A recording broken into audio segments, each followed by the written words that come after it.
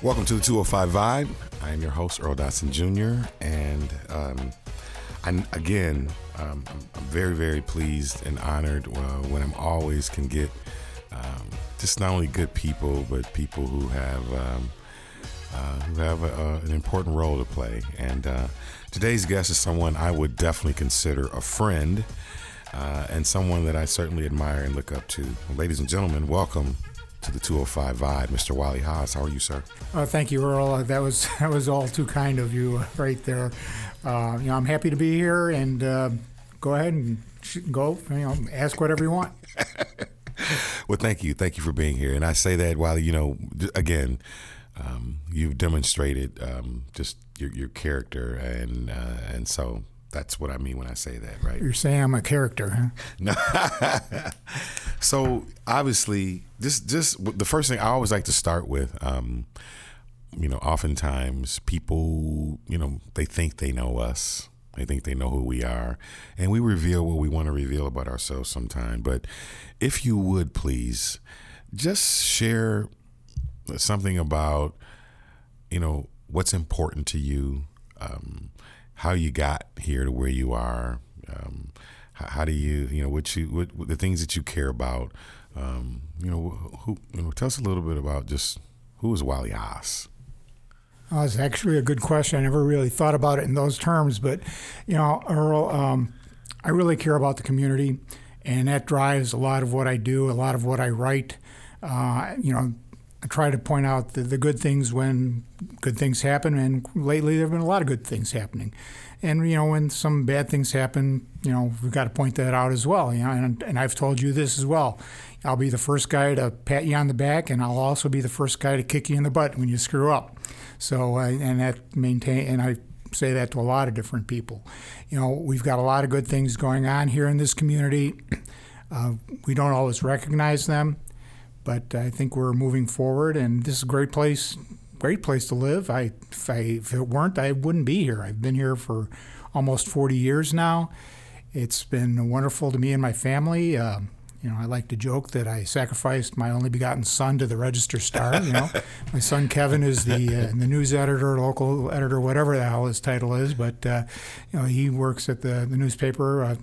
Even though we work in the same office building, we don't see that much of each other actually, because we're both busy doing our separate things. He with news and me with opinion. But helping the community move forward is one of the things I like to do, and I'm involved in committees and task forces outside of the Register-Star purview. For example, I'm vice chairman of Rockford Bell Credit Union, and we can talk about that adventure a little bit later as well. Sure. So what is your exact title at the Register-Star? Opinion editor. So you're the opinion editor, and how long have you been doing that now, would you say? Since just before September 11th. Of? 2001. Okay. The September 11th. On the September 11th. Yes. Okay. So for those of you who don't necessarily know what an opinion editor does, how would you describe your role? Like, what does a typical day look like for you? How do you go about kind of finding those good stories, those important stories that the public should know about? What is that?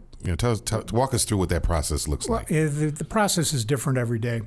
Once a week we have editorial board meetings, and for lack of a better term, I'm chairman of the board.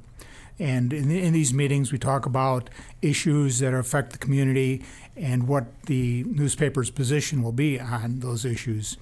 And normally, we don't always have full agreement, but we reach consensus, an opinion that people are comfortable with. And so a lot of what I wind up writing comes out of that meeting. And then there are issues that come up that really don't require the input of other board members. This morning I gave a pat on the back to the band Grandpas for appearing on NBC Nightly News.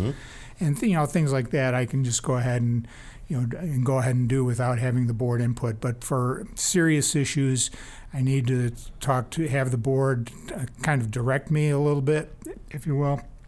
Or if it's something that has to be done on an urgent basis, then the managing editor Mark Baldwin and I will get together and hash things out and maybe send some texts or emails to the rest of the group and see what they're comfortable with and then kind of go from there. So I am definitely a consumer of the news and, various platforms of the media. Media, we say that that term is thrown around a lot, the media. It's this huge umbrella that a lot of things fall under when we talk about the media. It gets huger all the time. Back in the day, media was newspaper, radio, television. Now it's blog posts and podcasts like this and all kinds of different ways that information is disseminated to Facebook. And people consume these and consume news in a lot of different ways today than they did when I started in the business. So that's I wanted to ask you about that. In your view, you've been doing this. I'm curious to what you think about. Help us understand the media per se, or the print media a little bit in terms of what do you think the role. You talked a little bit about it, but what do you think the role of the media is? I think the First Amendment is so critical, and free speech and the role the media plays in informing the general public. You talked about the different forms, and sometimes it's under attack when people think that you're not reporting things accurately. Help us understand how do we decide what should we be reading, what's legitimate information and what isn't? Well, newspapers take a shotgun approach to the news. We report on a lot of different things. Lately we've been focusing a little bit more internally on Rockford and government and how it affects people, because we don't have the resources we used to. But newspapers cover a variety of different topics for a variety of different individuals. We're not like a specialty magazine, like a bicycling magazine, which is all about bicycles. We have a lot of information all across the globe, actually, with our wire services and that. But our mission is to inform, educate, and entertain. We try to things that people are interested in, what their government is doing, how their taxes are being spent, and and let people know how things work and how they don't at times. And then every once in a while, we do try to entertain a little bit with, you can say, sometimes we do some tongue-in-cheek editorials. I can't think of any I've done well for quite a while, but that's a different story. But we try to do all those things. Sometimes we do it very well, sometimes we don't, and that's with any profession. You're not always going to hit a home run, and sometimes those singles you got to be happy with. Sure.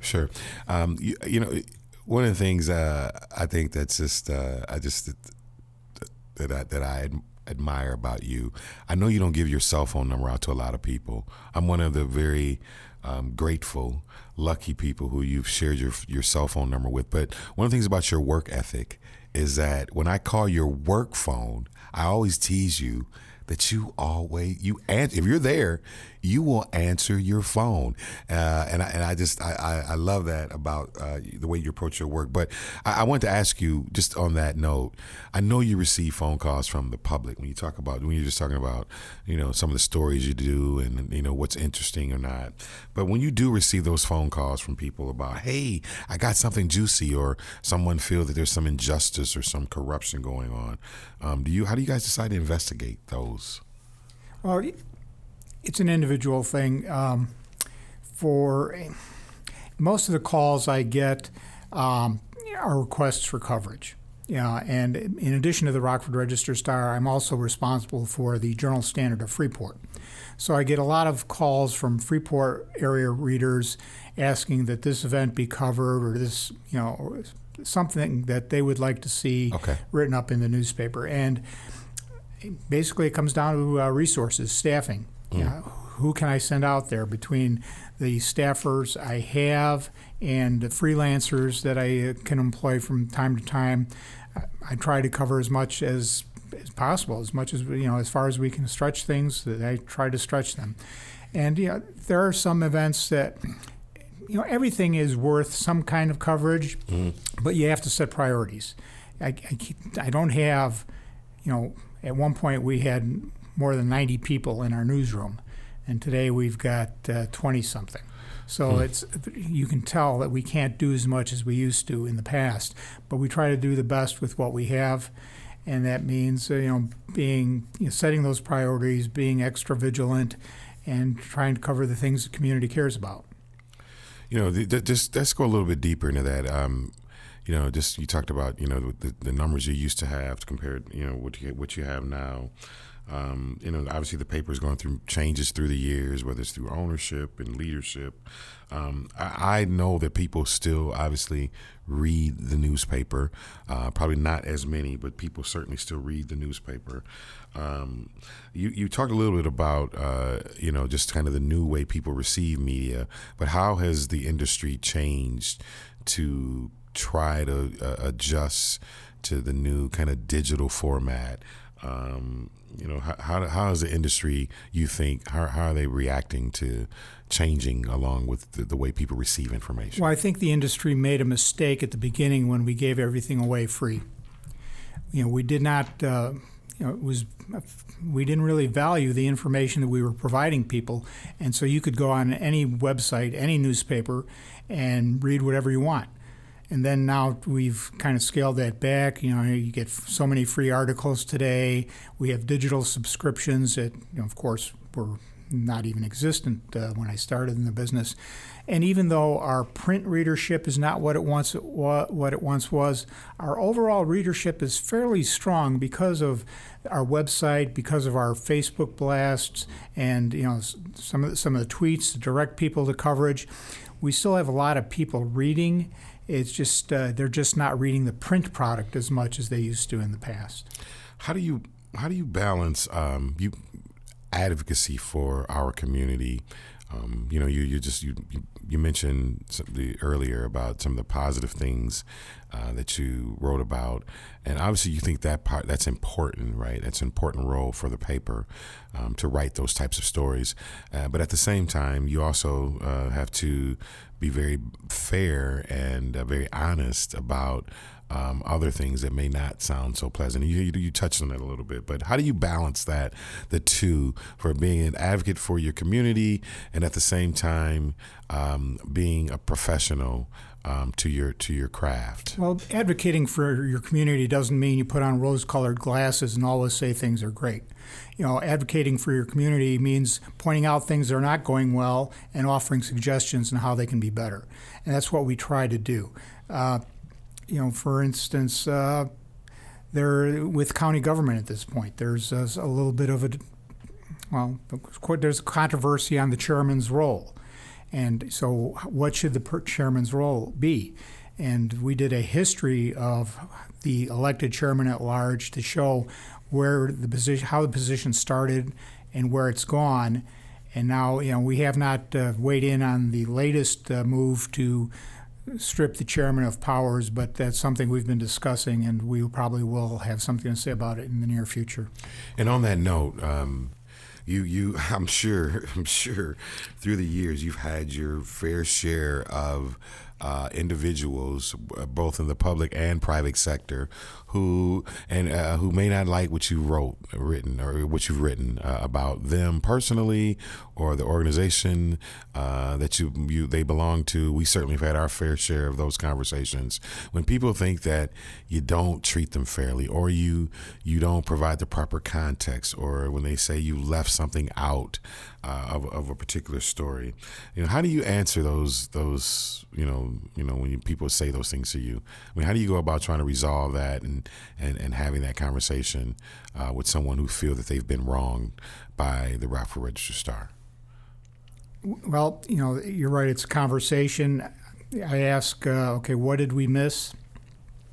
And if the person has a legitimate complaint, I'll say, okay, we'll try to do better next time. But that's all we can really do. We need to know what we did wrong as well as what we did right, so that we can correct that in the future. A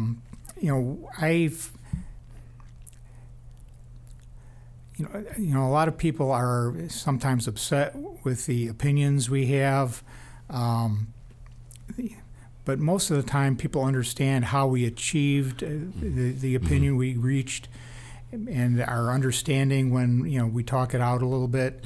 I mean, we don't agree on everything, but I mean, nobody does. I mean, you don't even agree on everything in your own household, and how are you going to agree on everything in your entire community? So, we just have to be aware of our strengths and our weaknesses and move accordingly. Well, so does the paper ever write a retraction? You said you fix it moving forward. But have you done that, or is that just not part of journalism standards? We haven't done a retraction. I don't think I can remember anything that was worthy of retraction. Okay. We've clarified information or written corrections, but I can't recall anything that we've actually retracted. You all have been, we've had this movement, this Transform Rockford, and from just my reading of the paper and some of the opinions and the reporting, you all have been supporters, it appears, of helping us achieve becoming a top 25 community in 2025. How do you think that's gone, and why do you think that's an important goal for the city of Rockford to become a top 25 community? Well, you always have to strive to be your best. And when, Transform Rockford's values align with what the Register Star's values are. That's one of the reasons that Mike Schlablaski, the original executive director of Transform Rockford, is a community member of our editorial board, because we value his input and we value what Transform Rockford is doing. And so Transform Rockford, it's people that want to make sure that Rockford reaches its full potential. Will that happen by 2025? Well, it's only 6 years away. But we've made a lot of progress, and we're aware of our faults, and we're becoming more and more aware of the things of our strengths. And there's more of a sense of community pride than I can remember in my 40 years here. All over town you see people with the 815 T-shirts. That's a sign of community pride. You're proud to wear that T-shirt showing that you live in Rockford, Illinois, and that you love your community. And kudos to the people at the Art Deli for supporting the community one T-shirt at a time. They're doing a great job with that. But and it goes beyond just wearing a T-shirt. You're feeling good about the direction of the community, whether it's downtown. I write a lot about downtown, because it is so much better than it was when I first moved here. When I interviewed for a job at the Register Star, I remember driving down State Street and seeing the flashing neon sign for an adult bookstore. There were 3 or 4 dancing clubs, and then at the end of the street was the symbol, which was looked like some kind of barrier to keep me from going to the west side. Well, that's all gone. Downtown is cleaned up. There's great places to go eat and hang out. It's just, and now with the Rockford City Market coming online, it's going to be even better. So, downtown in particular is getting better, and there's been so much development on the east side, especially toward the tollway. You can't forget that downtown is your heart of your city. It's what makes your city unique, and we're right in the middle of it. So I see the progress every day, and it's been wonderful to see that. I agree with you, Wally. I agree. Let me ask you about one of the things that I have this debate often, but one of the things that I would contend with where we are and where we need to go from here is I don't think, in just my opinion, that we've gone deep enough in the garden. And what I mean by that, I still think there's no necessarily a monolithic group when we talk about race. And you all have done a great job of kind of, advocating for civil rights and equality and fairness. I'm just curious your thoughts on how do you think we can be more inclusive? Downtown, you're right, it's great. But depending on where you are in this community and where you live and where you travel, I think we can have more participation from many more of our minority and ethnic groups. And I think we struggle with that. I'm just curious your thoughts on that. How do we do a better job of engaging more people in our community to be a part of helping us be the success that we want to be? I think we have to invite them. Certain segments of our community have been shut out for so long that they're not going to volunteer to get involved in something because they're afraid that their efforts are not going to be welcomed. So, we have to invite everyone to the table, and we haven't done a good job of that in the past. We're doing a better job of that today. We've got a lot of good efforts going on. The 815 Eliminate Racism group is just getting started. Ann Rundle is part of that. Ken Board is a part of that. And I think the work that they're going to do in that area is going to be very significant moving forward. So there are some efforts going on, and we have to just be aware. We have to be able to, talk to our neighbors. Talk to people who don't look like us, and that's sometimes an uncomfortable conversation, but you have to find things that bring us together rather than things that drive us apart, and common interests, whatever they may be. It may be, we love reading the same books. We love watching the same television programs. Sports is a great vehicle for bringing all kinds of different people together. We need to do a better job of not just sitting next to somebody who doesn't look like us, but also engaging that person in a conversation. Thank you for that, guys. That's Rockford. I think it's one of our strengths. We are a very diverse community. If you visit some of the, local museums, they do a great job of showing the history of how a lot of our immigrants, came to the city. So I think that's an important point. So thank you for that. Another thing you all talk a lot about, you write a lot about, is certainly politics. And as of late, one of the things I know you all talk about is just getting more people engaged and involved in the political process.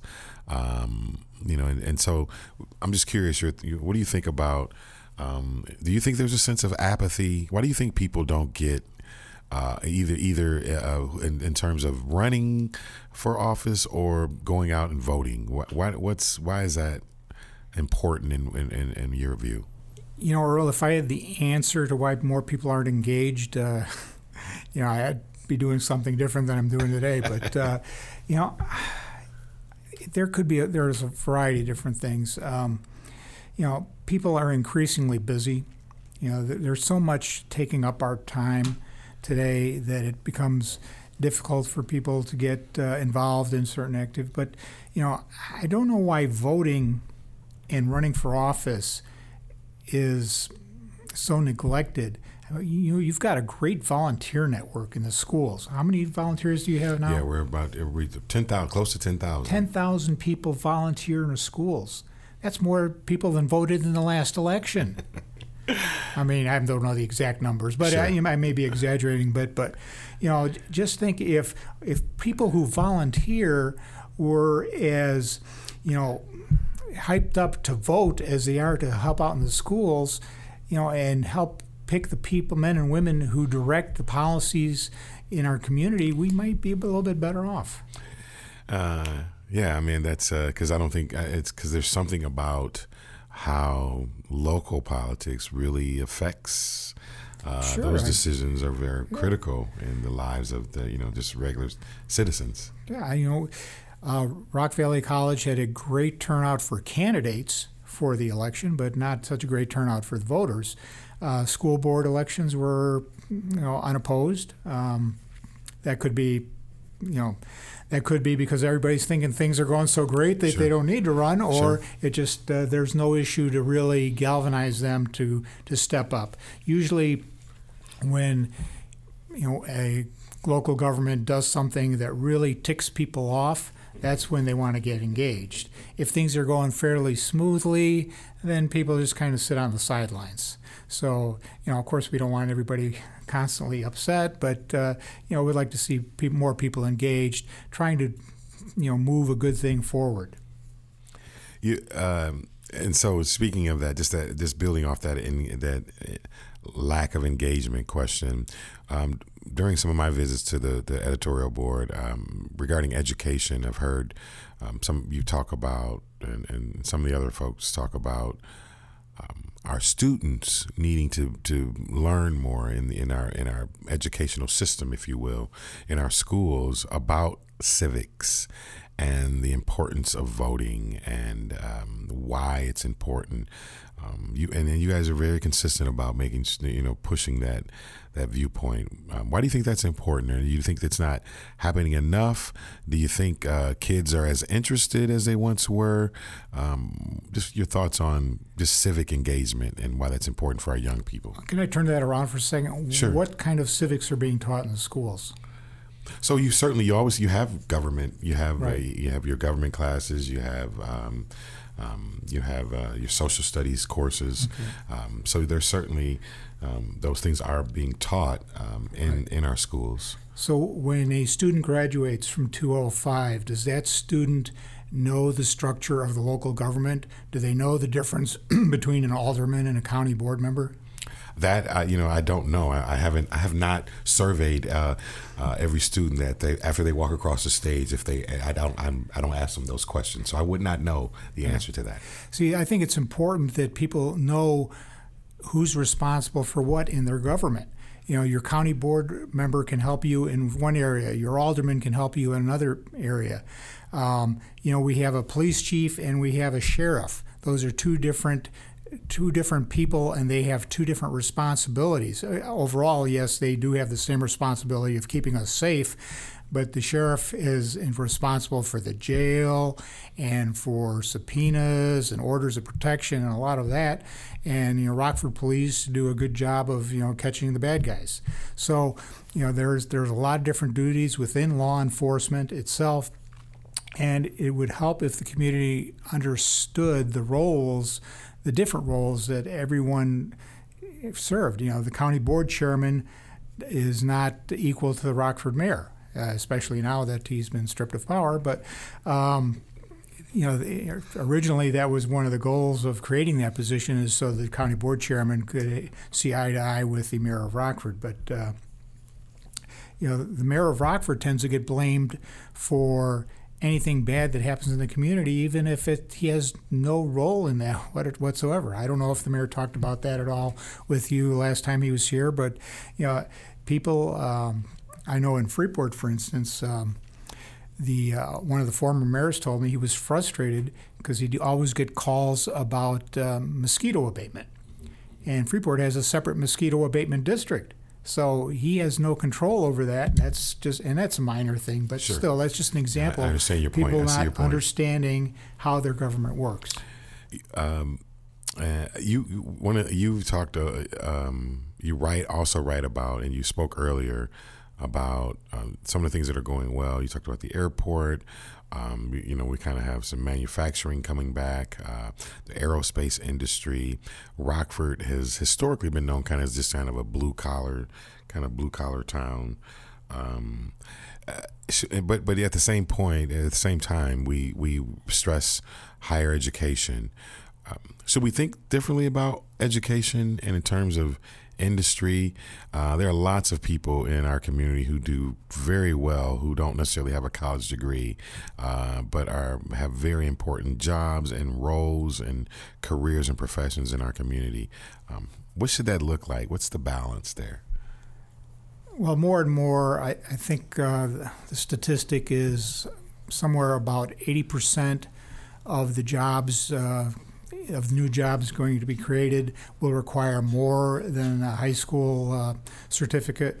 So, people will need some more education. It may not be from a 4-year institution. It could just be a 2-year certificate from Rock Valley, which is one of the reasons what Rock Valley is doing is so important today, because they are training those workers for the 21st century. They're great in job training. The partnership they have with AAR out at the airport is just wonderful. I think it's a model for other other institutions to follow. Of course, then Rock Valley also has a nursing partnership, an engineering partnership with NIU. Those are all important to feed the jobs pipeline.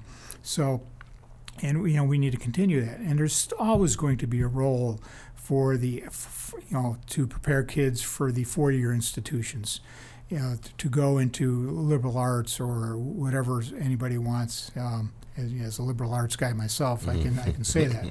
But there's always going to be a role for that. But not everybody is meant to go to college. Not everybody wants to have that college experience.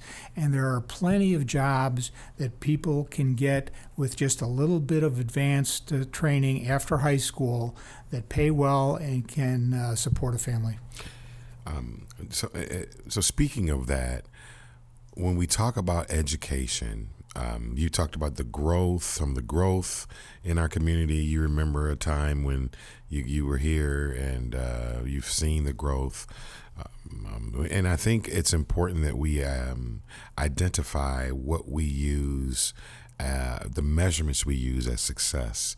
When it comes to education, and I think these are fair, whether it's the graduation rate, whether it's the freshman on track metric, in terms of to determine whether or not our students are learning or determining success.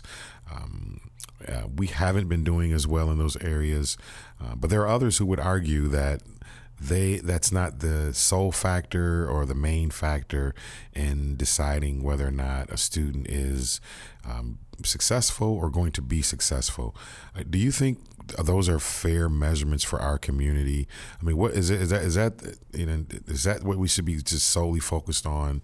Our test scores when it comes to deciding whether or not the school district, for example, is doing good. Just like, I don't know if you would apply the same thing, for example, with crime in the city as to the whether or not it's going up or down, whether or not the mayor or the police chief is doing a good job. How should we go about defining success, particularly around education? I think progress, an individual student's progress, not every student can learn at the same rate, but we have to push them and see what their potential is. Not everybody can run the 100-yard dash in less than 10 seconds, all right, but that doesn't mean we don't try to run it as fast as we can. The same with education. Not everybody's going to be a rocket scientist, but if we push that person enough for that person to reach his potential, who knows what he or she can achieve. So it's a matter of everybody making progress, and sometimes those are going to be baby steps, and sometimes they're going to be just great strides. But progress, I think, is important. And you have some measurements now that measure individual student progress, and I think those are important. The overall test scores, yes, they're abysmal, and they're unacceptable. But I think what we want to see going forward is improvement in those scores. And if we see improvement in those scores, that means there's been individual improvement within the students. And that's really what we should be striving for. That's awesome. What are the big issues we face, Wally? I mean, you as you kind of look back and look forward and from in your career, I mean, obviously the state of Illinois, there appears to be, we're aware of some of our financial issues, some of our tax burdens and structures. But in terms of, our community, what should we be positive and feel good about moving forward and moving us to a better place? Are we headed in the right direction? I think we are heading in the right direction. I think what you've done here in 205, you've done a wonderful job of making the community feel better about its schools. Now we just need to see those results in the classroom. So I think we're moving in the right direction. We need a little bit of a nudge. Police Chief Dan O'Shea and Sheriff Gary Caruana have done a wonderful job making the community safer.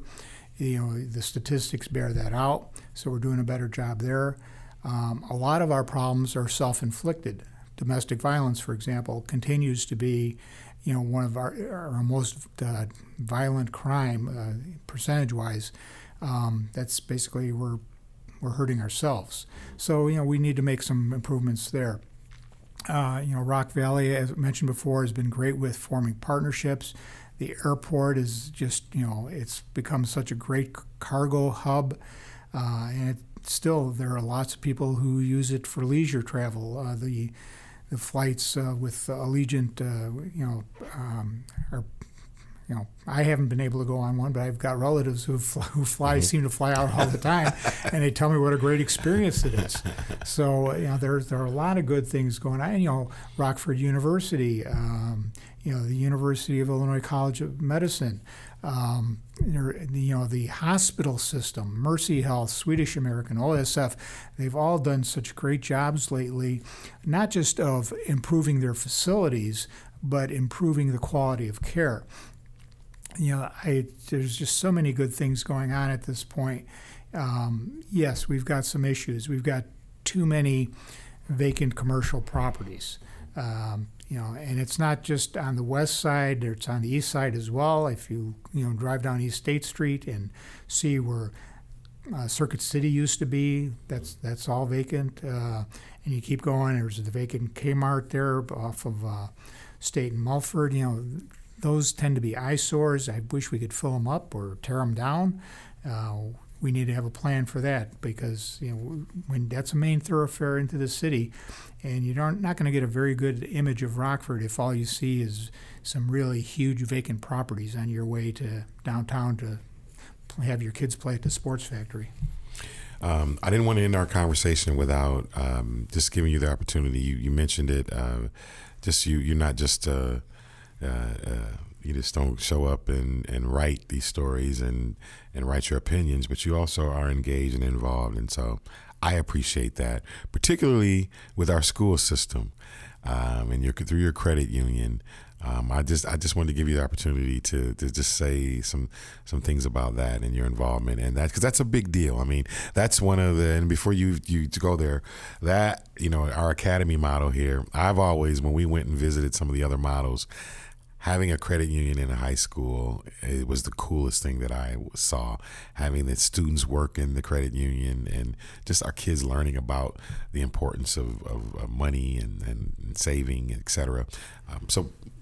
Okay. Talk about that. So, as Earl said, I am vice chairman of Rockford Bell Credit Union. And, a few years ago, a group of educators went to Nashville to look at Alignment Nashville's models for their high schools, and there were lots of different business ventures within the high schools, and a credit union being one of them. Karina Curry, one of our reporters at the Register-Star, was along on that trip, and she came back and wrote about that, and she wrote about the credit unions in the high schools. I went to my board and I said, this is something we should do. This is a great community effort for us. We can teach the kids financial literacy. We can give them an avenue to a career, and they can make some money without having to leave the school building. Pretty cool from their standpoint. So, we've been working with most recently Bridget French, and she's been great helping us get this thing done, and we hope to cut some ribbons here later this month. That's exciting. That is that, and it just how those things start. You go visit, you see it. Hey, that's a great idea. Let's go back and do it. And when you can actually see something, come to fruition like that, that's amazing. So congratulations and thank you. Well, so eventually we would like to align the curriculum in the school with what we're doing at the credit union, so that students can really seamlessly see a path to financial services, and it could be any number of different things that they do.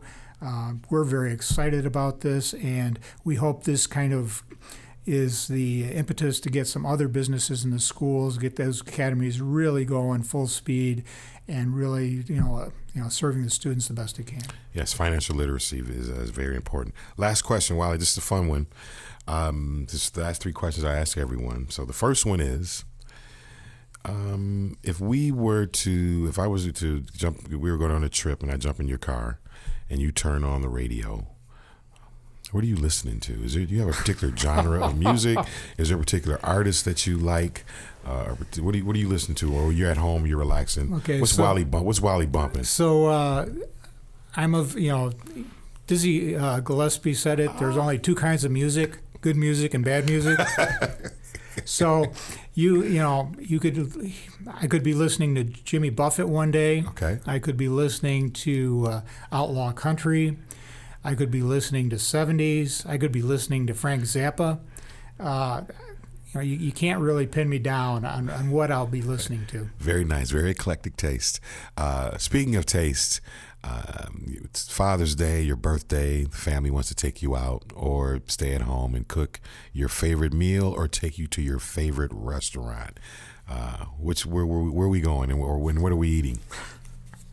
There's so either many, one, either the food or the place. There's so many good places in Rockford. Stone Eagle is one of our favorites. Capri is one of our favorites. Lino's is, I can go on and on. There's lots of good places. If we'd be staying home, I'd be doing something on the grill. Not sure what it would be, but there would be something. But my birthday's coming up. I don't know where we're going to go yet, but it'll be fun wherever we go. Nice. And last one, if you're relaxing the weekends or whenever you have some downtime, what do you have a classic movie that you like, or is there a TV show? What does Wally Haas watch on the big screen? I don't watch a lot of television. You'd probably find me reading a book.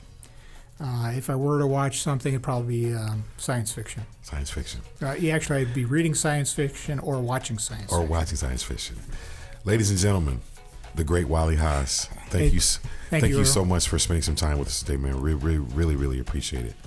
Thank you for joining us on the 205 Vibe podcast. If you'd like to comment on the show, please call us at 815-490-4117. Leave us a voice message and tell us what you think. Thanks for listening.